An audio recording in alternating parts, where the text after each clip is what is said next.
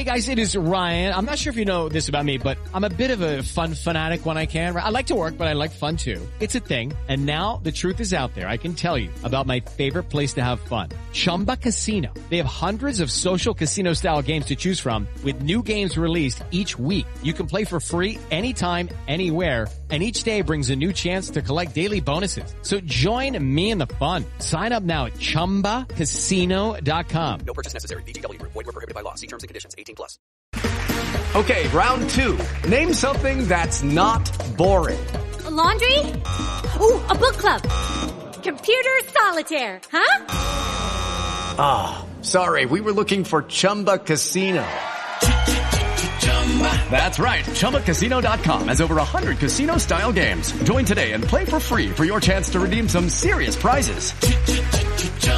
ChumbaCasino.com. No purchase necessary. Void where prohibited by law. 18+. Terms and conditions apply. See website for details. With Lucky Land Slots, you can get lucky just about anywhere. Dearly beloved, we are gathered here today to... Has anyone seen the bride and groom?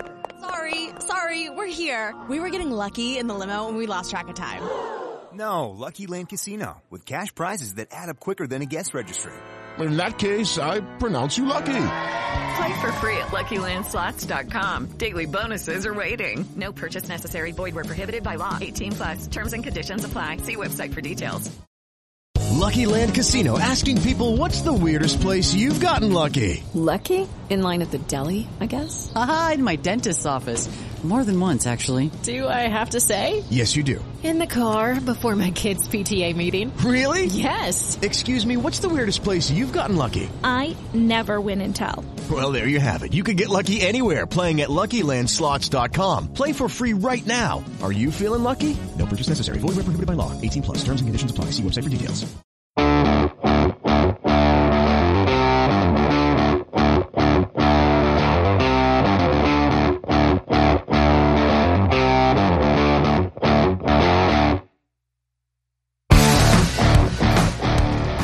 Welcome, everybody, to the Hammer and Rails podcast. With you, as always, I'm your host, Andrew Ledman. And I'm Kay. Ivy for the win! Ivy for the win! So, there we go. Now I'm ready. In case you did not watch the game today, that was Casey mimicking the end of the Purdue-Ohio State game, which we will cover here shortly. We're going to cover the win over Ohio State as well as the win over Iowa. That win over Iowa on the road, the win over Ohio State was at home. But before we get into that, I wanted to talk about the recent schedule changes that the Big Ten announced. Casey, I assume you saw these? Oh, yeah. I mean, we had a conversation about this as the Michigan game was getting canceled. We knew it wasn't going to look pretty. No. I mean, there are only so many openings available, and you're doing it for multiple teams, so invariably something is going to have to be moved around. And the Big Ten announced that Purdue, their game against Iowa, which was originally set for February 10th, is being moved up 2 days, so it will be on February 8th. Now, that comes just 3 days after Purdue plays Michigan at Mackey Arena. Wait, so Iowa's getting moved up? Illinois. Yes. Yeah, we do not play Iowa a third time. Yes. So the Illinois game is being moved up to February 8th. And then the game against Michigan, which is going to be at Michigan, which was originally scheduled for January 11th, but you'll recall had to be postponed due to COVID issues within the Michigan program, is now set for February 10th. So, to recap, Purdue will play at home against Michigan on the 5th, at home against Illinois on the 8th, go to Ann Arbor on the 10th, and then come home to play Maryland on the 13th. So that is a hell of an 8-day span. Yowie wowie! And Michigan is looking slightly better than they were back on January 11th. So this could be really impactful for Purdue's Big Ten chances. I don't know what you're talking about. We are a dominant team. Yes, we have never let a lead slip away. When people talk about Purdue, first thing that comes to mind is just holding a lead. I was able to turn the game off with like 15 minutes left. We're up 20 points. Purdue's great. Yeah, and I didn't look at the final score, but I assume we won by roughly 20. 85,000. Yeah, well, that's even better. So we are, of course, joking because today's game was a nail-biter in every sense of the word. But let's talk about that one second. Let's talk about the Iowa game first. Now, Casey, since this game was on the road, we had no one in attendance covering the game. That means you took the game wrap for us. and I loved your headline. How'd I just want you to read the headline, and then tell me a little bit about why you went with that headline. Well, you're going to make me have to memorize it, but I believe it said the it factor. Yes. IT, but of course, yeah, there you go. Letters. The IT factor. Isaiah Thompson. Your boy. Yeah. My guy. Turns out when you play a team that doesn't have guards that are big or strong or athletic or get into you or play any defense at all, Isaiah Thompson. That's a lot of caveats. Isaiah Thompson feels really comfortable. 28 minutes, one of his, I have to imagine, high on the season. I can click into that and look like a professional. 28 minutes is the most minutes he's played all season. And it felt like it, right? Because he was on the court doing good things. Obviously, Jaden Ivey coming off the bench, which he did again today against Ohio State. So there was a weird double point guard lineup that I think we were all terrified of. Yes. As soon as I saw the starting lineup was announced with both Hunter Jr. and Thompson in it, I was like, oh, I don't like this one bit. And I think it actually, I mean, it has to do with the fact that Brandon Newman has regressed, because otherwise you would think he would have been a shoo-in for that starting lineup as he was in that first game. He was, yeah. The first game that Ivy was out, you would have just assumed Purdue was going to stay with him, but he just played so poorly in that game that Painter had to go elsewhere. So to have Hunter Jr. and Thompson starting was very strange. Yeah, I mean, we've pretty much spent all season being like, is there any way to not have Hunter and Thompson on the floor at all? Could we do that? And turns out the counter was we're going to start them both and play them both. And honestly, it worked out. Iowa really, first of all, I think we can say we vanquished Iowa's press concerns. Oh, absolutely. Absolutely. And it was simple. It was make sure that the guys not with the ball, particularly our four, Gillis or first, sprint, not run, sprint towards the ball to make sure they are a release valve. And it worked. We got open looks out of it. We got into our half-court offense, which after the press, I was not interested in playing defense. It's not a thing that's on their agenda. They're not good at it. And fair enough, when the game got close, Isaiah Thompson came up and made some plays, a couple plays we are not used to seeing him make. Made two big floaters inside, made that big corner three, 18 points, which was a career high, I believe.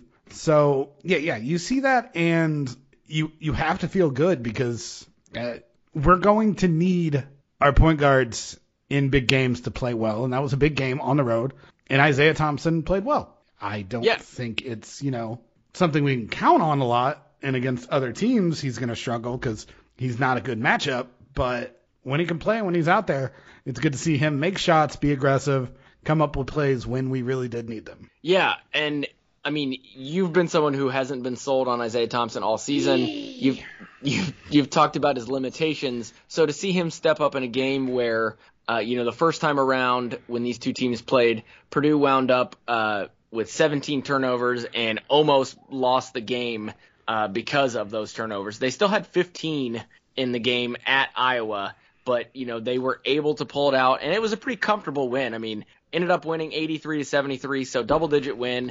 Before the game, you predicted a 15-point win, so you weren't too far off. We were pretty close until we started screwing around at the end. Yeah, it's a shock. Again, it's a shock that a Purdue team would allow an opponent to come back in a game. So Thompson obviously played great. What did you think of the center position against Iowa? That's obviously Edey and Williams. Williams, I think, played better than Edey did in this game, but it's still, to me, we're not getting the production from that position that we had previously, throughout the beginning of the year. And I'm just starting to get a little concerned about the two of them not giving us everything we need. Really? Yeah. Huh. I thought it was encouraging how well both big men were going after rebounds in that game. I mean, Edey only had numbers, 4. It doesn't look as impressive, but he also only played 15 minutes. I thought Travion was really good on the glass. 10 rebounds, 5 assists. I like that. I think it's weird that it's pretty clear, looking forward into the Ohio State game as well, that Edey is the better player. It's certainly right now. Whatever magic Trey had in those first flashes to start the year, I don't know where that's gone. He looks a little, he doesn't things aren't as easy for him as it looked like at the beginning of the year. And I think a lot of it is teams they're not being as predictable with the way they defend him. And he seems like he's pressing when he has one-on-one and not quite feeling the game as much when they do send a double. Yeah. So that concerns me, but I'm not worried about our big guys play. You can say the numbers are down. That's true. You can say that each guy individually has been disappointing in a myriad of games lately. Our centers have still won their matchups pretty convincingly every one of these games. Yeah, I mean, that's a fair point, but to me, the center position is supposed to be such a strength for this team that I want to do more than just win our matchup against, whether it be Coburn or whatever 3 or 4-headed monster some other team is going to throw at us. I want to be able to dominate that matchup, and I want that matchup to be able to open up things so much for our other offensive players. And with the way Trevion has been struggling, especially just missing so many bunnies lately, that's something that we haven't really seen. He's usually been so consistent from those, 3, 4, 5 footers that it really concerns me that maybe the defense won't have to key on him as much, and it's going to hurt guys like Sasha or guys like IT who are trying to hit it from deep for us. I think it's one of those things where our bigs are so good no matter what. Kind of like the way a really good shooter, even if he has an off night, he's still creating space for other players. So even when Edie and Trey are not playing well, they are creating space and open looks and points, regardless of how many they score themselves. That's fair. And I think they're both good enough to this point where if we're talking about a disappointing game from Trey and Edie, that's my least concerns going forward. Yeah. I mean, you're not wrong. I think this is just they're a victim of my high expectations. We expect so much out of them because we've seen what they can do.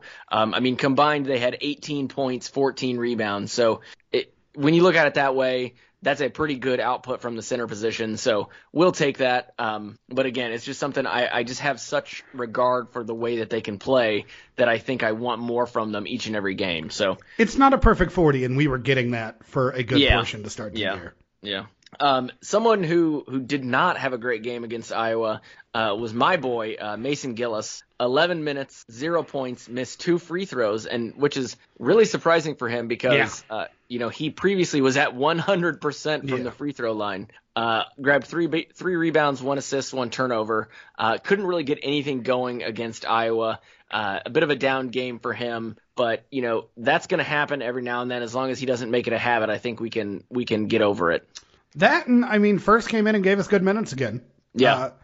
Not big counting stats, but 4 rebounds in 14 minutes, 4 points, didn't miss a shot, 2 assists to go with that, no turnovers. I thought he played really well, and he's a different body type than Gillis, which I think is important because, especially with a team like Iowa where they have both the Murrays who are just nightmares. Yeah. Nightmares. Yeah. And it's good to be able to bring someone in like First who not only can athletically keep up with them left to right, he's also long enough to bother their shots. Gillis is not a big guy, and he's not great at tracking his guy on defense. Yeah, he does lose his guy. He does lose his guy every now and then.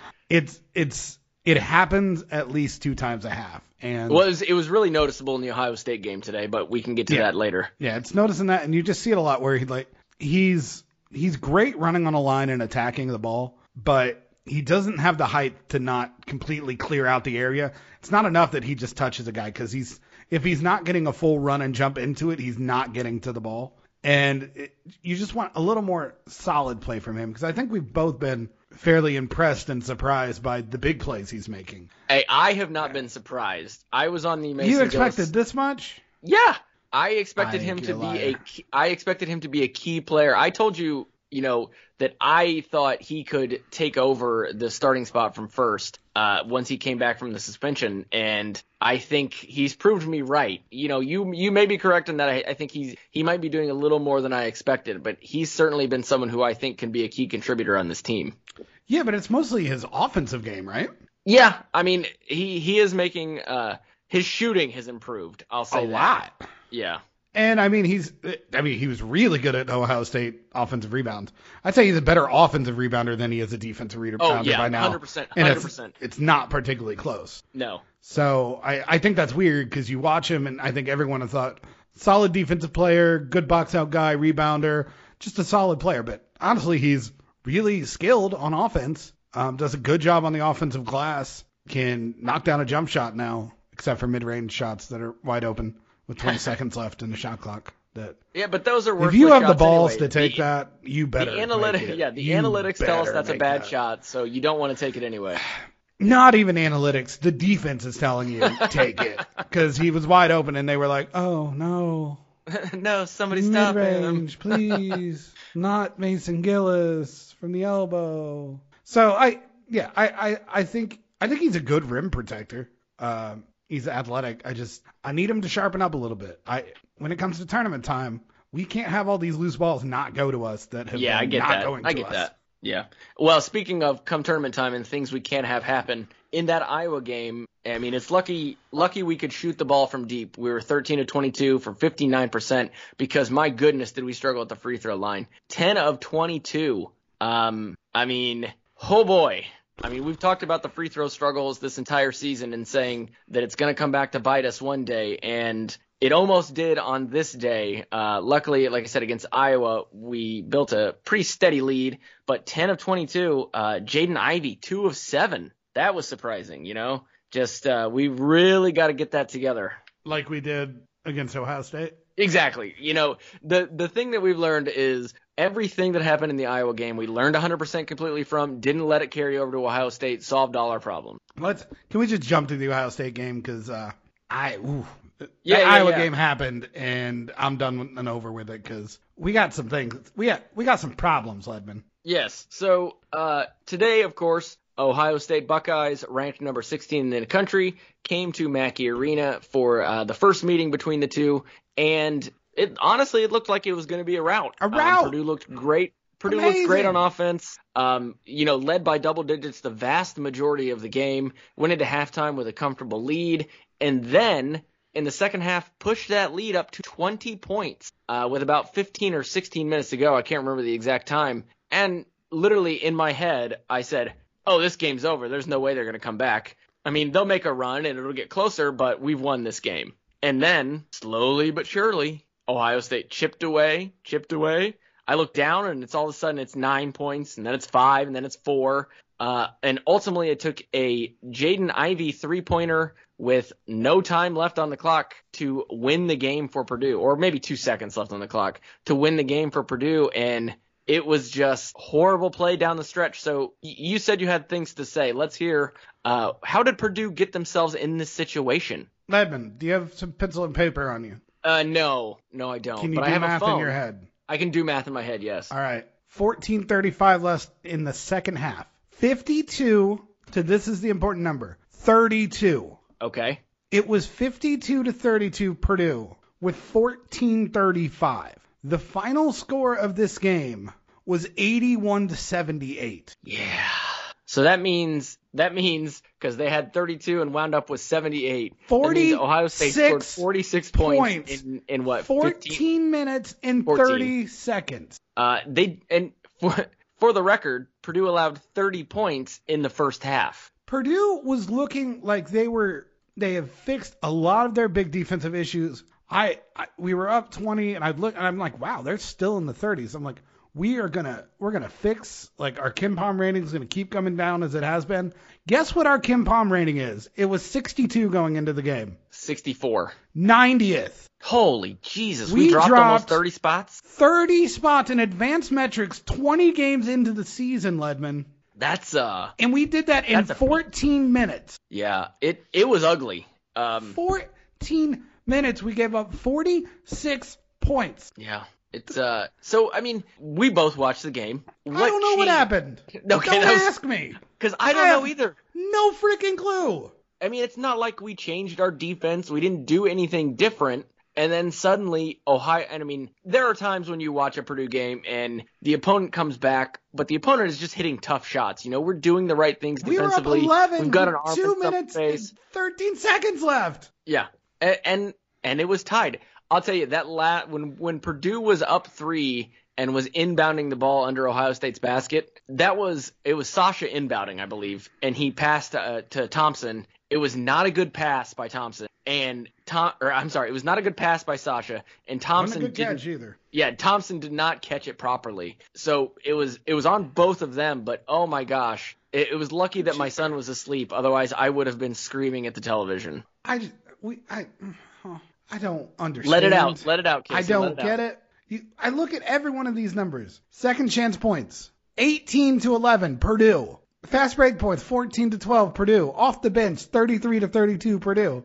In the paint, it helps when 42-30. Ivey comes off the bench. Yeah, but whatever. Why? Why are we this way?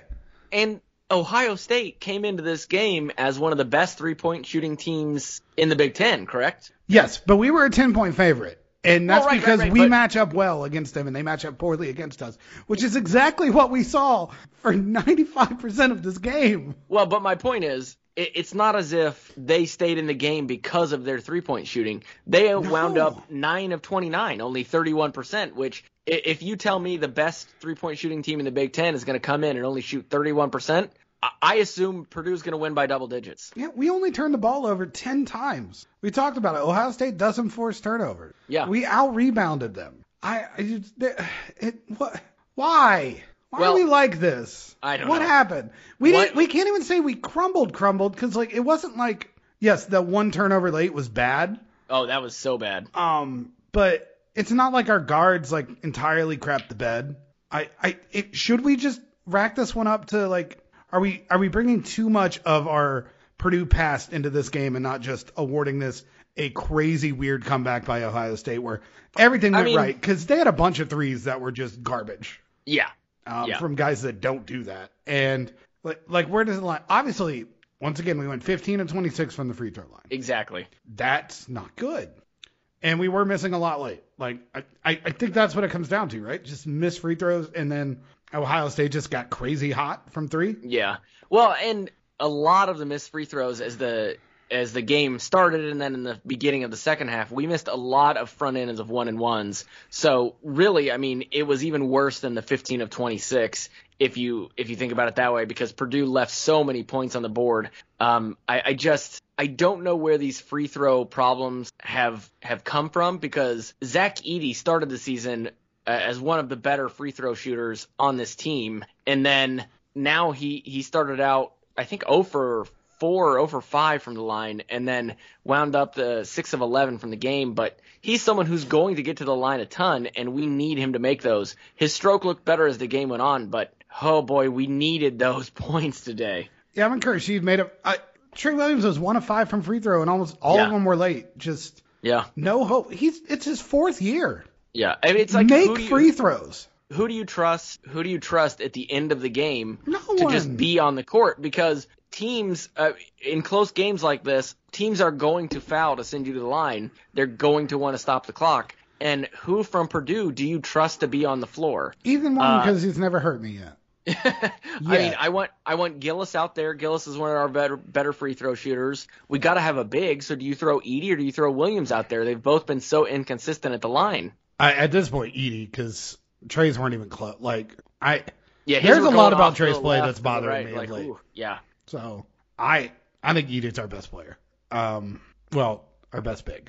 Yeah. I didn't expect that clarity this season, and to me, it's pretty clear. He had 20 points on 9 field goal attempts. Some of those he was shots 7 he of was 9. Making, just incredible. Yeah, I mean, he's getting beat the hell up too. It's so bad. The foul differences between teams, it's just I don't know, it's just some random thing in their head, am I going to call it this time or not? There's no consistency. Yeah. And I mean, somebody said it's the big man tax. Somebody said that on Twitter, but it shouldn't be. Liddell throws his body around inside harder than I can't believe he didn't get fouls called against him. He is throwing his full weight and lowering his shoulder almost to post up. And I'm just like, if Edey uses even a little bit of arm, he gets a foul call. Yeah. I mean, you shouldn't officiate someone differently because they're 7'4", or they're 5'4", or they're 6'4". A foul on a 7'4" guy is a foul on a 6'4" guy. I don't know why that is so hard to understand. If anything, if a 7'4" guy's shot is disrupted, it's probably a foul. Right. Because it's really high up there. Yeah. So, I mean, It was just a maddening game to watch because it got so out of hand at the beginning. You're like, oh, this is going to be a great game. Purdue's, they're putting the foot to the... so good. Yeah. Hunter was playing awesome. It's like, this is the team we thought they could be. They're putting it all together finally. Sasha was great in the first half. Yes, Sasha played amazing in the first half. He had a 4-point play. I think we go away from him a little too much. Yeah, he didn't really get many looks in the second half. He had a couple there at the first half of the second half, and they were good looks, but they just didn't fall. But then it almost seemed like we were like, okay, he had his opportunity, and now we'll move on. Yeah, it's weird because I feel like he is the most consistent guard running the ball through, just because it doesn't stick in his hand. He's either doing something with it or it moves. Ivy is obviously a one-man wrecking crew, but once again, Isaiah Thompson gets the ball in his hand at the end of the half for some unforsaken reason. I was going to ask you this. Ivy is just right there, the easiest pass in the world. Right at the open line, all he has to do is pass it. And what does he do? He takes it and somehow does a finger roll, I believe it was, over the backboard. Just know who you are. I said this on Twitter, and I said it in the group chat even Yeah, you did. Less nicely. The reason why I will never trust Isaiah Thompson and why, personally, I would not want to play with him on my team because he doesn't know what he is. The reason that PJ Thompson was great, he played hard, played smart, and he knew what he could do. And that is the number one quality to have on the floor. The reason Ivy made that jump shot today, because he knows he can do anything he wants on the floor. Isaiah Thompson cannot. He has a very limited skill set, and he thinks he can do everything. 18 minutes, 0 of 3, 0 points. No assist. He had a very, very bad game today. Luckily Hunter played much better. Hunter was really good attacking the basket. He's long. He is a pretty big point guard. It's good to see him attack the basket. He had 5 assists. Yeah.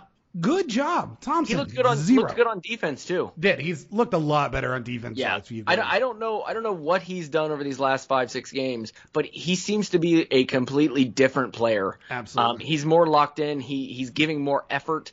He's realizing that he is long. I mean, he's got these long, gangly arms where he can get in passing lanes. He can disrupt teams on defense, and it's what he did last year. So we know this whole time that he can do it, and he just something in his head seems to have clicked, and now he just looks like the player we've wanted him to be this whole season. Yeah, and I think we got to mention the elephant in the room here is this keeps happening under Painter. He deserves a brunt of some of this. When you say this keeps happening, what are you referring to specifically? Playing terrible with the lead late.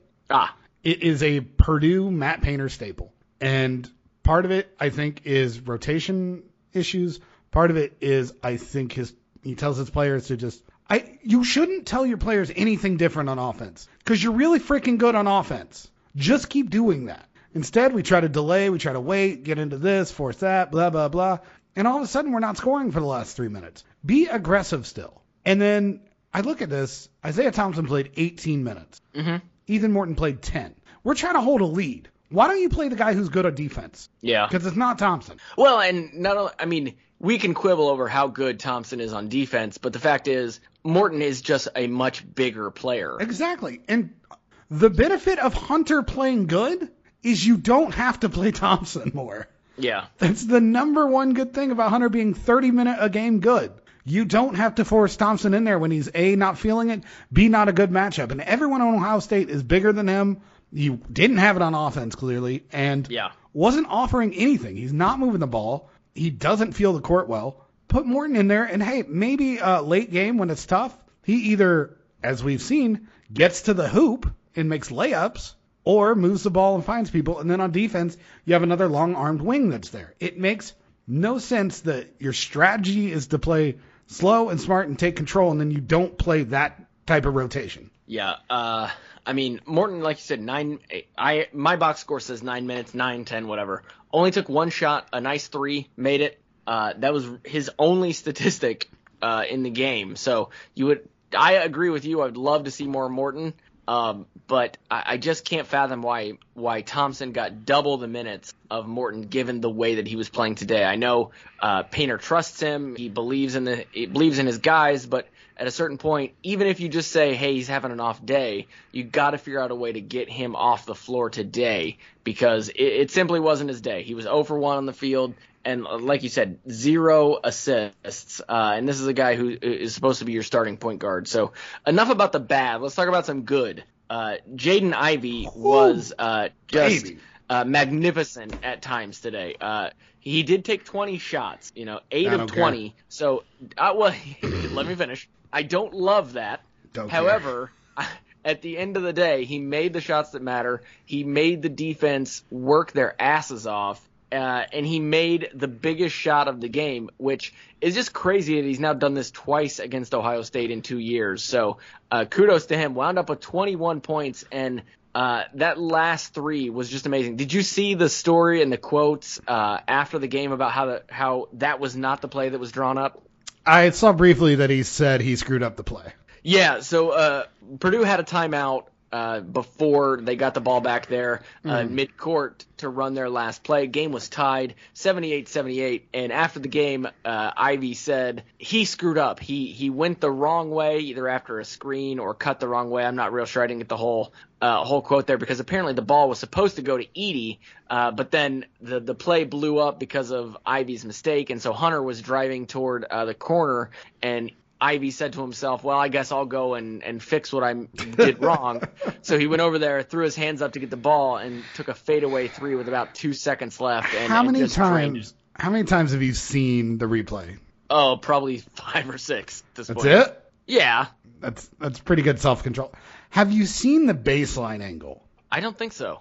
You're going to have even more appreciation for that shot because you see his full momentum. I mean, he lands in Purdue's bench. And there's a defender coming in on him. That is as tough a moving three as you could possibly take. And that might have been the smoothest three he's hit all season. My God, Ledman. It was beautiful. The stuff he did this game. It was just, before we move on to the rest of what he did, I mean, that shot was just, it was an extreme, like you said, it's an extremely difficult shot, not only because of where the shot was and the fact that he was falling and all of that, but I mean, just the circumstance he found himself in, 78-78 tie, after he made a mistake on the play, as he admitted after the game, went the wrong way, and they were up 20 and now find themselves tied. So all of the pressure in that moment, and Jaden Ivey just said, yes, bring it on, give it all to me, I've got it. I mean, it was just incredible. That's depending on how this season ends, because obviously that kind of makes these shots even more. Yeah, they have different meanings. If Purdue ends up getting a number 1 seed and ends up winning the whole damn thing, you look at that shot and say, wow, what a moment. Yeah, the lore builds as success comes later. But just to know how close we were to just crippling ourselves this game. And we almost blew another last-second play call. And to him just bail us out with just that shot. Whew. It's the second time he's done it against Ohio State. And just the kid's special. It's getting to the point where there's no hyperbole really enough to describe some of the things he does on the floor. Because gets everywhere. Some of those hanging layups he made just... Oh, my gosh. I don't know. Like, his body seems to defy physics at points. Mm-hmm. Because... Here, I'm going to shock everyone who's listening. I'm terrible at basketball. Just absolutely terrible. Cut from my middle school team because I was not that good. And here's the thing. Cut from the middle school basketball team during tryouts. They had an extra spot open somehow after that. Oh, no. This is a true story. They had a second tryout for like one additional spot. So like, I don't remember how many people went. But I was one of them. I went back to try to make the team again, got cut again, didn't make the final spot. So that tells you how good I am at basketball. So far be it from me to criticize anyone. But you watch what Jaden Ivey does on the court. Once he gets up in the air, moves the ball between hands, seems to hang in the air and make different moves that simply does not seem possible. Mm-hmm. And he just finishes so beautifully. I mean, he's incredible to watch. Just incredible. Yeah, that fast break layup he made where he just hung in the air long enough to get by the defender and then just, I'll flick this in. I don't understand it. No. The play where he got free throws where he was going like, he was going vertically into the left, forward, and then went backwards into the left. I know what you're trying to say. I don't. Like, you can't explain it. It doesn't make any sense. Without losing any momentum, he is. NBA scouts have to be drooling. Absolutely. And at this point, it's just like, all right, can we get to the tournament and see what he's really capable of? Oh, I know. Because we've seen March Madness and we've seen March Magic, and if that boy's not a wizard, I don't know who is. Yeah, and you talked about it in the group chat. You saw the NBA player who happened to tweet about him, didn't you? I've been calling it from the beginning, John Morant. That's who Ivy is. So, I mean, and Ivy loves him. I mean, he's talked about how that's the player he wants to be. So to see Ja pay attention to what he's doing in college is pretty cool. I mean, I know he's only a little bit removed from his time in college, but I'm sure that meant a lot to Ivy to see that tweet. Yeah, you know who was in the same little bracket there in UConn on first day games when Carson Edwards and Ryan Klein had their big game against Villanova? I believe Ja did, yeah. Yeah, it was. Ja was, yeah. Didn't he? Was that the arena where he took off his shoes and gave them to some kid, or was that later in the tournament? I don't remember. No, that was a cool little moment. He didn't give them to me, so. Oh, unfortunately. I was there. He could have. I know. What a horrible place, Ledman. Hartford, Connecticut. Can't say I've had the pleasure. So, so you mentioned it when we were talking about the Iowa game. Mason Gillis had a fantastic game today. The box score only shows 7 points, but he grabbed 11 rebounds, 2 assists, 1 steal. 5 offensive rebounds. 5 offensive rebounds. Granted, 6 defensive rebounds, but as you and I both said, he let quite a few kind of slip by him by not sticking to his man. You can forgive those because of what he did elsewhere. He lost Liddell late. Yeah. He's the one who gave up the corner 3. Not great. But offensively, he made up for it by the ball just ended up in his hands. At some point, he finds himself in the right spot. Yeah. So offensive, great. Still some work to do on the defensive end, but really good. We needed, I don't know why, but we needed every one of those rebounds. Right. So this again, we mentioned the free throws. Purdue today, 15 of 26. Yeah.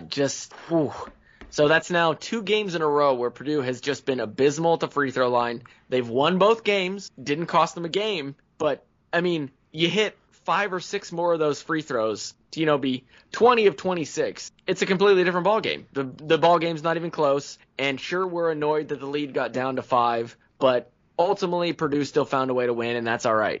We might still be annoyed, but it's just a completely different game, and I don't know what Painter can do to get these guys to focus more on the free throws, maybe take, somebody's in my mentions like, they got to take 1,000 a day. It's like, I don't think that's going to happen. They've got to work on other things. Yeah, it feeds into itself at some point, and yeah, you overthink it. Yeah, it's one of those where you have to remain calm but focused, and that's really hard while you're trying to not push it a little strong because of adrenaline or not use your legs. Or free throws are hard. They shouldn't be this hard. Yeah. You just got to think that I think there's a certain amount of just kind of faith we have to have that what's these blemishes, these little things, we've been able to avoid the worst of it. We held on Illinois, held on against Ohio State. I think we have to take that more as a good sign than a bad sign. Yeah, I mean, you can take it one of two ways. You can say, Purdue's getting lucky and ultimately fate will catch up to them and they'll lose one of these games. Or conversely, you can say, Purdue is a good team and they make their own luck and they put in the work and put themselves in a position to win so that something like this, when it happens, isn't going to cost them the game. And I mean, the other team, like Ohio State, had to make a lot of shots late. Yeah. And they made all of them, it felt like. So that's not always going to happen. If Liddell misses either of those threes, the comeback doesn't look anyway like it does. So it's just a little bit of bad luck, a little bit of we got to get better at certain things. Painter has to get better, and then absolutely make free throws. I don't think we went after balls very well. I thought there were a few times. Well, there was a lot of standing around, it seemed. There was. Playing the second half where they got 3 3-pointers off in one possession. Yeah. That can't happen. Stuff like that can't happen. And that's everyone buying into we need to get the ball first and then go. and you can't just rely on Trey or Edie to do all that work for you. So there are plenty of places where we can improve. It's just such an outlier to give up 46 points in like 14 minutes. Yeah. I mean, there are a lot of halves this season that Purdue has not given up that many points, and this was in just under 15 minutes. So that is just wild.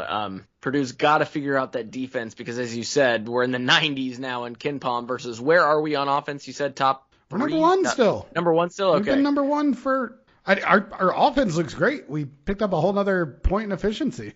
Well, so there you go. So, I mean, it's a strange imbalance because, for the vast majority of Painter's career at Purdue, the defense has carried the team. And over these last 4 or 5 years, the offense has really become the focal point, while the defense has slowly started to slip down. Part of that, I think, is just the changing nature of the rules in college basketball and what you are allowed to do on defense. If you look at the Painter teams of 2005, 2006, and around that time, like the Baby Boilers, those teams would get called for hundreds of fouls in these new era and the new rules. And Painter seems to maybe have not found the defense that he needs to run given this new situation, and has just decided to focus more on the offensive end. I'm not sure, but the way the rules have changed has certainly hurt the traditional Purdue defense. I think the fact that teams are more skilled have hurt it more than anything. Well, yeah, that is probably to be honest, because we leave people open. That's well, yeah, and I think the team that jumps out to me the most when you say that is a team like Wisconsin. Wisconsin used to be this slow, plodding team who had a lot of big guys who would just bruise you, and now the last 4 or 5 years, granted they've got a different coach now, but he's a disciple of Bo Ryan, so they've been an offensive team for the last 4 or 5 years, and it's just the Big Ten has just changed in composure so much. Different teams focusing on offense. I mean, everybody focuses on offense now. It's just wild. Yeah, it's just frustrating because defense, yes, you have to have. I was told it wins championships. Yeah, whatever. Perhaps that's in football only. The thing is, your athleticism and length kind of build your floor of what you are. It's defense. Everything else is technique and hustle. And it just doesn't seem like we're up to snuff on those last two things. And that hurts. Because those are things you can control. And you got to hope that we see a spurt here at the end of the season where we lock down a couple teams for a while. For a full game. We need to see that this team is capable of that. Because we already know we have the offense. Against anyone in the country, we have still yet to lose a game if we score 70. Yeah. That's a low bar for success. Yeah, right. Especially, like I said, in this environment of college basketball, that's a low bar. Yeah. Out of the top 40 teams on KenPom, there are 2 teams with a defense 90 or worse. Us and Iowa. Eesh. You don't want to be next to Iowa on a defensive rating. No, you do not. No, you do not. And that's before this game, we were closer to like Alabama level or Alabama level. Wake Forest, Utah State. We were right in there with them. Florida. Decent defensive teams. Yeah, I mean, I guess. And this one half of basketball, this 13 minutes, pushed us to Iowa territory. I guess you just have to hope that the offense is so good, the offense is so efficient that it can make up for deficiencies on the defensive end. I know that hasn't been the case with the most recent, Final Four teams, NCAA champion teams. But maybe this Purdue offense is just that good. I believe it's like the top 5 of the last decade. I think I saw somebody tweet from KenPom, one of the most efficient of the last decade. So maybe that will be enough, but I think we both agree that the defense needs to find itself a little bit more. So I think that's enough on these last 2 games. We're going to take a break, come back, and talk about Purdue versus Minnesota coming up as the next game for this Boilermaker squad. We'll be right back. It's time for today's Lucky Land horoscope with Victoria Cash. Life's gotten mundane, so shake up the daily routine and be adventurous with a trip to Lucky Land. You know what they say, your chance to win starts with a spin.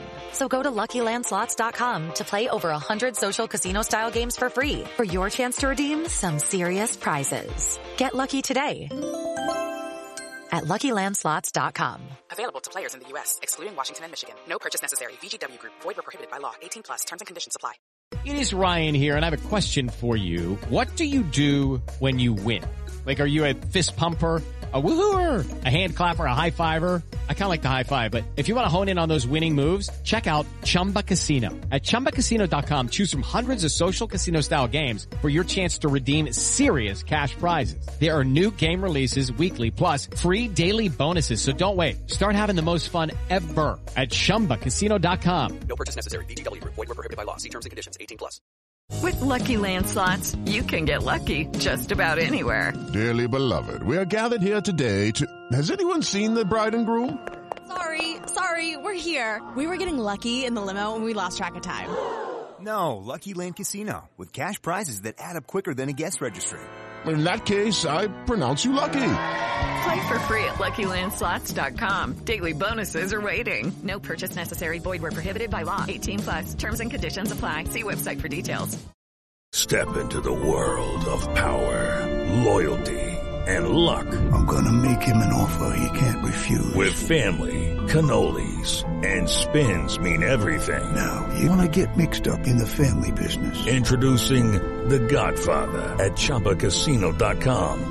Test your luck in the shadowy world of The Godfather slot. Someday, I will call upon you to do a service for me. Play The Godfather, now at ChumbaCasino.com. Welcome to the family. No purchase necessary. VGW Group. Void where prohibited by law. 18+. Terms and conditions apply. And we are back to talk about Purdue's next game on the schedule. Going to be Wednesday, February 2nd. Purdue is headed to Minnesota. They're going to play at the Barn. And I got a quick pop quiz for you, Casey. I didn't tell you anything about this. Can you name me the Minnesota Golden Gophers head coach basketball coach? No. You know, I didn't think you could, and that's why I asked. It is Ben Johnson. Yep. Why wouldn't it be? Exactly. Why not? You know, the last I knew it was little Rick Pitino, so it's been a while. I don't know anything about this guy. It's his first head coaching gig. I know he apparently played basketball for Minnesota. Yeah. So good for him. He got a bit of a Matt Painter story coming back to his alma mater, trying to make things right. Careful. Why? Don't put those two together. I don't think he's really earned it yet. Well, I'm just saying, Painter came in. He's got 2 Big Ten wins, buddy. Calm down. Do you remember Matt Painter's first year? Yeah. He won 9 games on the season. Oh, shit. Well, he's better than Matt Painter. All right. Purdue was 9-19. You heard it here, folks. Ledman says Ben Johnson's better than Matt Painter. Ben Johnson, better than Matt Painter. Barely knew him. No, he's better. No, I don't. So, Minnesota currently sitting overall, they're 11-7. Yeah. Currently sit 2-7 in conference. So, not exactly lighting the world on fire. If you'll remember when we did our brief overview of the Big Ten, Minnesota did not get a lot of time because they are not a team that we're truly worried about as far as... We also didn't know their head coach. Hey, you didn't know their head coach. I gave you the pop quiz. You knew it then? In the offseason? Oh, in the offseason? No. No. But I knew it when I asked the question, so I've got it ahead of you there. All right, so back. But we were talking before we started the podcast. You said one thing to note about Minnesota is they don't really have bad losses. Can you tell me a little bit more about that? Yeah, their schedule. Talk about the way you don't want to start the conference. I'm just going to run through the list of games they've played. Lost to Michigan State. Win against Michigan. Lost to Illinois. Lost to Indiana. Lost to Michigan State. Lost to Iowa. Lost to Ohio State. Lost to Wisconsin. Whew. Now they get to play us. Yeah, that's kind of a murderer's row. So pretty much every winnable game in the Big Ten is just waiting on. Hasn't happened yet. Yeah, it looks like they had a game at Penn State that was postponed. They did beat Rutgers, so they've got that going for them. Yeah, so they'll be working on the same schedule as us. They just played today against Wisconsin on the road, so now they get to come home and host us. They're not great, Ledman. I've heard this before, so. Yeah, I was going to say, I think you've told me this before, and then we've ended up losing, so tell me more. So they're not great, but they're not terrible, because they've got a couple good wins. They beat Michigan and Mississippi State. They beat Rutgers, so. Hey, that's something we couldn't do. Yeah, but, yeah, they don't play many people. They play like 6 to 6.5 guys. They'll probably throw out 7 when they play us because they have a 7-foot freshman who is 7 foot and 210 pounds, Ledman. Oh my goodness. That is like rail thin. That's like Jonathan Uchendu. Yeah. Thin. If anybody remembers him. So it's gonna be fun to watch Edey against these guys, I think. And they're not. Pretty much, they are a entirely new team. Everyone that was on the team last year transfer portal left. hard. So the only guy that's still there is Eric Curry. He tries hard. He's okay. You take that. He rebounds well. I just don't know how to be dismissive. I want to be dismissive. That is who I am as a person, and I want to dismiss this team because they are not good on defense. They don't match up well against us at all, and they're not a big threat on offense. The one thing they do well is they defend the 3-point line. Teams are shooting under 30% again. Under 30%? Under wow, 30%. That is pretty impressive. So they're also letting people shoot 51% inside the arc. That's probably unfortunate when you go in against a team with Ivy driving the basket and Edey and Trey inside. Just my assumption. We will honestly, we might not. It might be close because they're going to put us to the foul line a lot. Well, yeah, and as we've seen, that can be a huge problem. I do want to point out they have a player on their team named Jamison Battle, and I had to look it up to be like, is this guy related to Taylor Battle from Penn State all those years ago? It does not appear he is, so in case you were wondering that like I was, does not appear to be related to Taylor Battle. One of the guys who back in the late 2000s, Penn State only generally had about one good player on the team. And it was always Taylor Battle. And it was always Taylor Battle. So does not appear to be related to this guy from Minnesota. Yeah, I just don't know what they're going to do inside against us, to be honest. I'm interested to see this 7 foot, 200 pound guy go out there. Going to get broken in half. Yeah, it's not going to look pretty. He's a stretch big, so he'll probably hit 7 threes on us. He's hit 3 on the year, so double it and add 1. But yeah,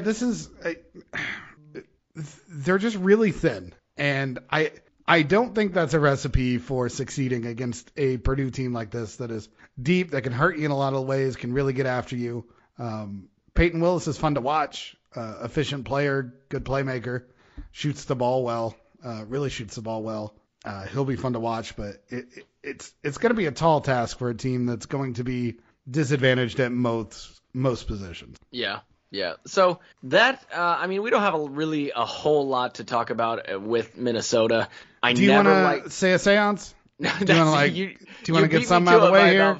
Beat me to it by about 5 seconds. I always hate playing at the barn, just because, of course, it was the scene of the Robbie Hummel ACL tear. And it's just, I've always hated playing there ever since then. I remember watching that game with some buddies of mine in college. We were watching it as we were, we went to a bar and we were eating at the time. And it was just, we saw Hummel go down and it was just, oh, that's an ACL. And then we were like, you go into the stages of grief. So you're immediately in denial. You're like, oh, no, maybe it was just a groin. Maybe he slipped and he hurt his groin because, he's grabbing down that area. Maybe he's going to be fine.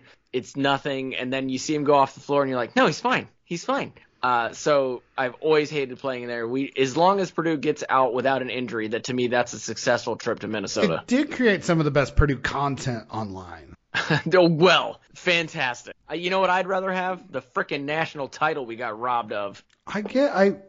You and Hitler both. I don't know. That makes no sense. Have you not seen the video?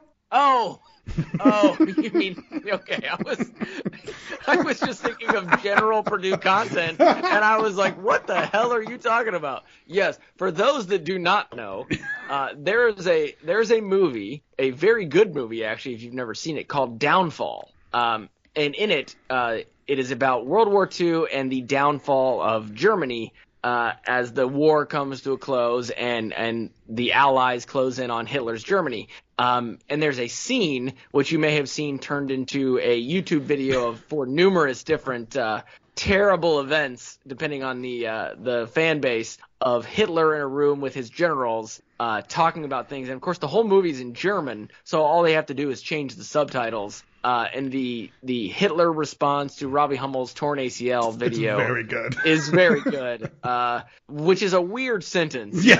I just want to be clear. That Nazi anger really hit.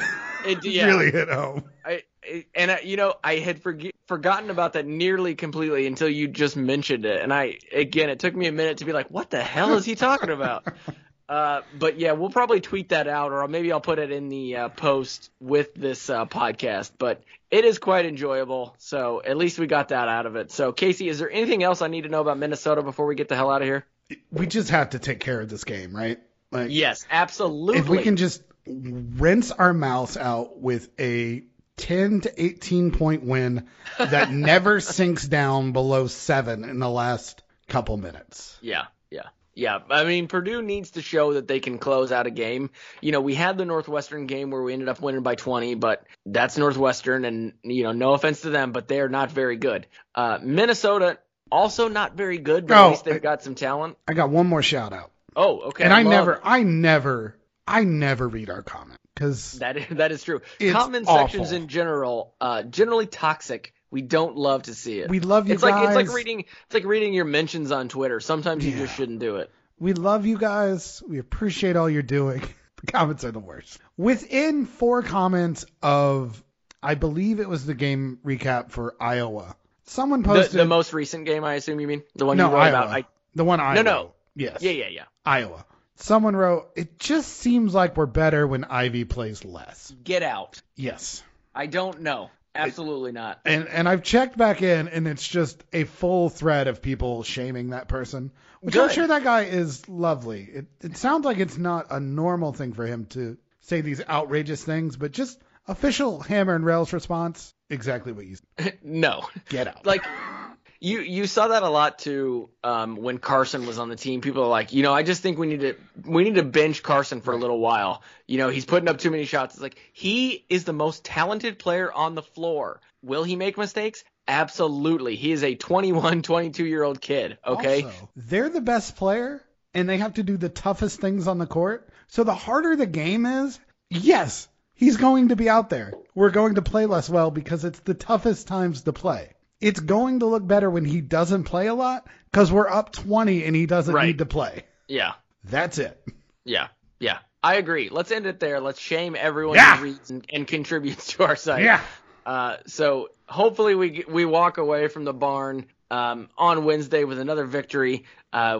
So it'll be interesting because we normally record on Wednesday, but we may have to switch. What time's the game? The game is at 7, so it won't be over until around 9. So we may have to switch that to Thursday. So your feed may be slightly different this week, but rest assured we will be covering the Minnesota game once it's over. So for Casey and myself, let's get out there. Let's get another victory, and let's all laugh at Novak Djokovic together because he didn't get the Australian Open, and Rafael Nadal did, and now he has the most singles titles. And I talked about it on Twitter, and people got all up in my mentions and were angry, and I just want to mention it again because, Yeah, I'm just going to steal things I don't care about. Good. Bring it on. I'm going to enjoy the rest of my Mai Tai. Go Rafael. What's his name? Rafael Nadal. Oh, he's still around? Yeah, he's old for a tennis player, man. Him and Federer are like ancient for tennis players. Federer still playing? Yeah. What? Yeah, I don't think he played in this tournament, but he's still out there. I don't think he officially retired yet. Incredible. Folks, have a good evening. All right.